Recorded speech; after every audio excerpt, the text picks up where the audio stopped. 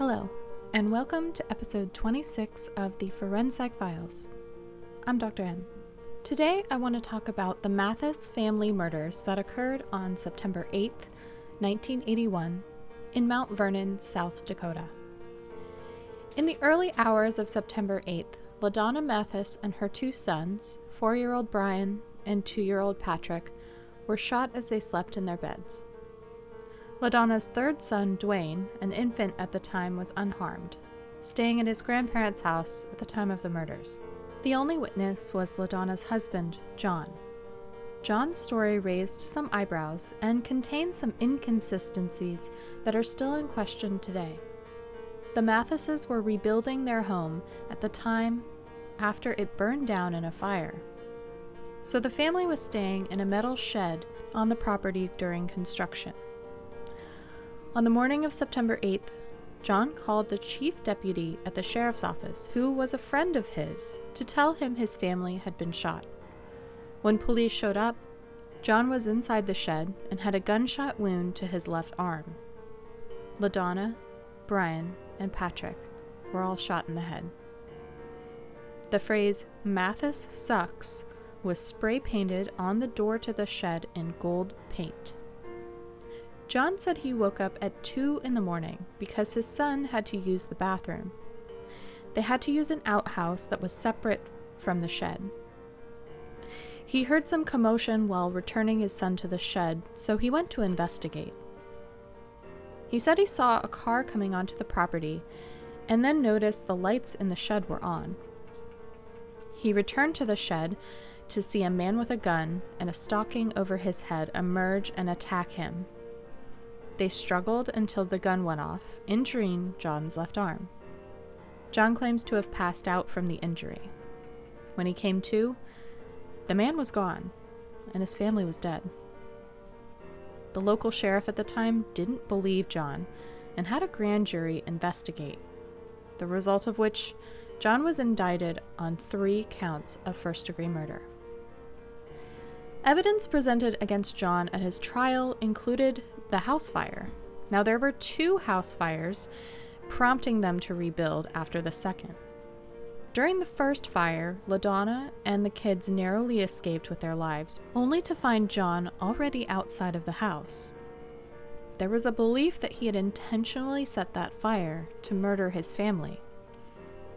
When John was being treated at the hospital for his gunshot wound, they found an unfired .22 shell in his pocket, similar to what his family was shot with. His explanation was that his son found the shell on their property and he'd picked it up and forgot that it was in his pocket. Additionally, one of Mathis's neighbors, a 17-year-old babysitter for them, testified that John had sexually assaulted her multiple times. The girl's mother, when she found out, threatened to tell LaDonna if John didn't leave her daughter alone. John's watch was also broken, he said, in the struggle that he claims to have with the shooter. However, there were no other injuries to his wrist. There were a couple jewelers who actually testified to the type of damage likely being a result from the watch being smashed repeatedly, so that having been done while it was on his wrist without injuring his wrist sounds really unlikely. In addition to that, the time the watch broke at was 3:25 a.m. Remember, John claimed he woke up around 2 a.m.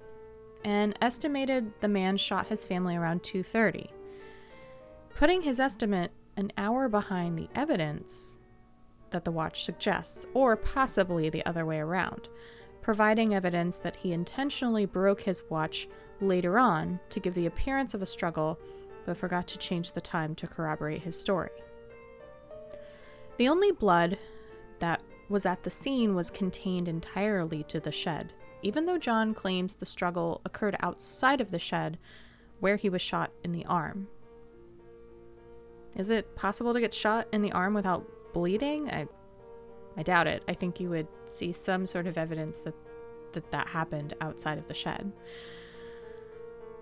Regardless, all of this circumstantial evidence amounted to a pretty convincing case. However, the biggest lingering question and doubt was with the murder weapon.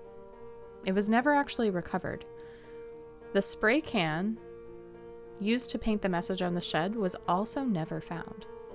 Now, the Mathis property was quite large, and it was searched extensively multiple times, so if John had been the owner of the gun and the paint can, he would have had to stash them somewhere off-site.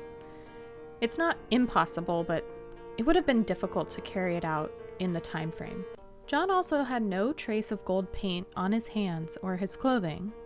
Now, some people believed John's dad may have helped him cover up the crime, which would explain the lack of murder weapon and paint evidence on John, though no evidence was ever found that connected his father to the crime.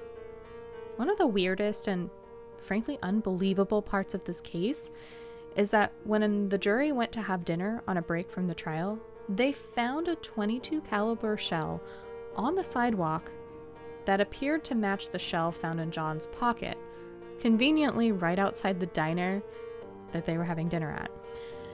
Instead of being immediately suspicious, like I think all of you are, they took that as evidence that it wasn't actually that rare to find a random .22 shell on the ground after all. The jury deliberated for 3 days and ultimately found John not guilty on all charges. In an interview in 2011, Dwayne, the only surviving child of John and LaDonna Mathis, said he didn't believe his father committed the murder because he wasn't violent toward him growing up. He also questions why he would leave one child behind.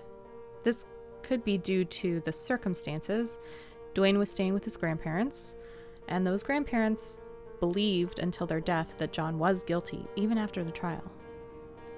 I don't think the absence of violence, especially in an anecdotal account such as Dwayne's, is proof that John didn't commit the murders. Now, to be fair, I don't believe there's enough evidence at all against him to prove he did commit the murders either. Just because someone doesn't act a certain way around you doesn't mean they're not capable of some sort of action. John could have suffered a severe stressor or a very stressful event that could have led him to commit those acts. Maybe he wasn't in his right mind. Maybe he believed Dwayne could be spared because he was an infant and would have no discernible memory of the family at all. There are a lot of ways that we could speculate around Dwayne's argument, but at the end of the day, there's no proof either way. This is because investigators never followed up on any other leads in the case. The car, the description of the man, the paint, nothing. They never looked into John's story seriously at all. They just immediately dismissed it as a lie. There are so many unanswered questions in this case, and the fact that there was no other line of investigation is infuriating. It's been nearly 40 years since these murders occurred, and it's just as cold as the day it happened. The way investigators approached this case seemed more in line with confirming their own beliefs rather than finding the truth and justice for LaDonna Mathis and her children. Thank you for listening to episode 26. If you want to support this podcast, please subscribe, leave a review, and tell your friends. You can listen to the Forensic Files on the website at the-forensic-files.captivate.fm, which is linked in the episode notes. You can also listen anywhere you get podcasts. All episode content was researched, written, and produced by me, Dr. N. All music you hear in the episode was written and produced by me and classical composer Jeffrey Young.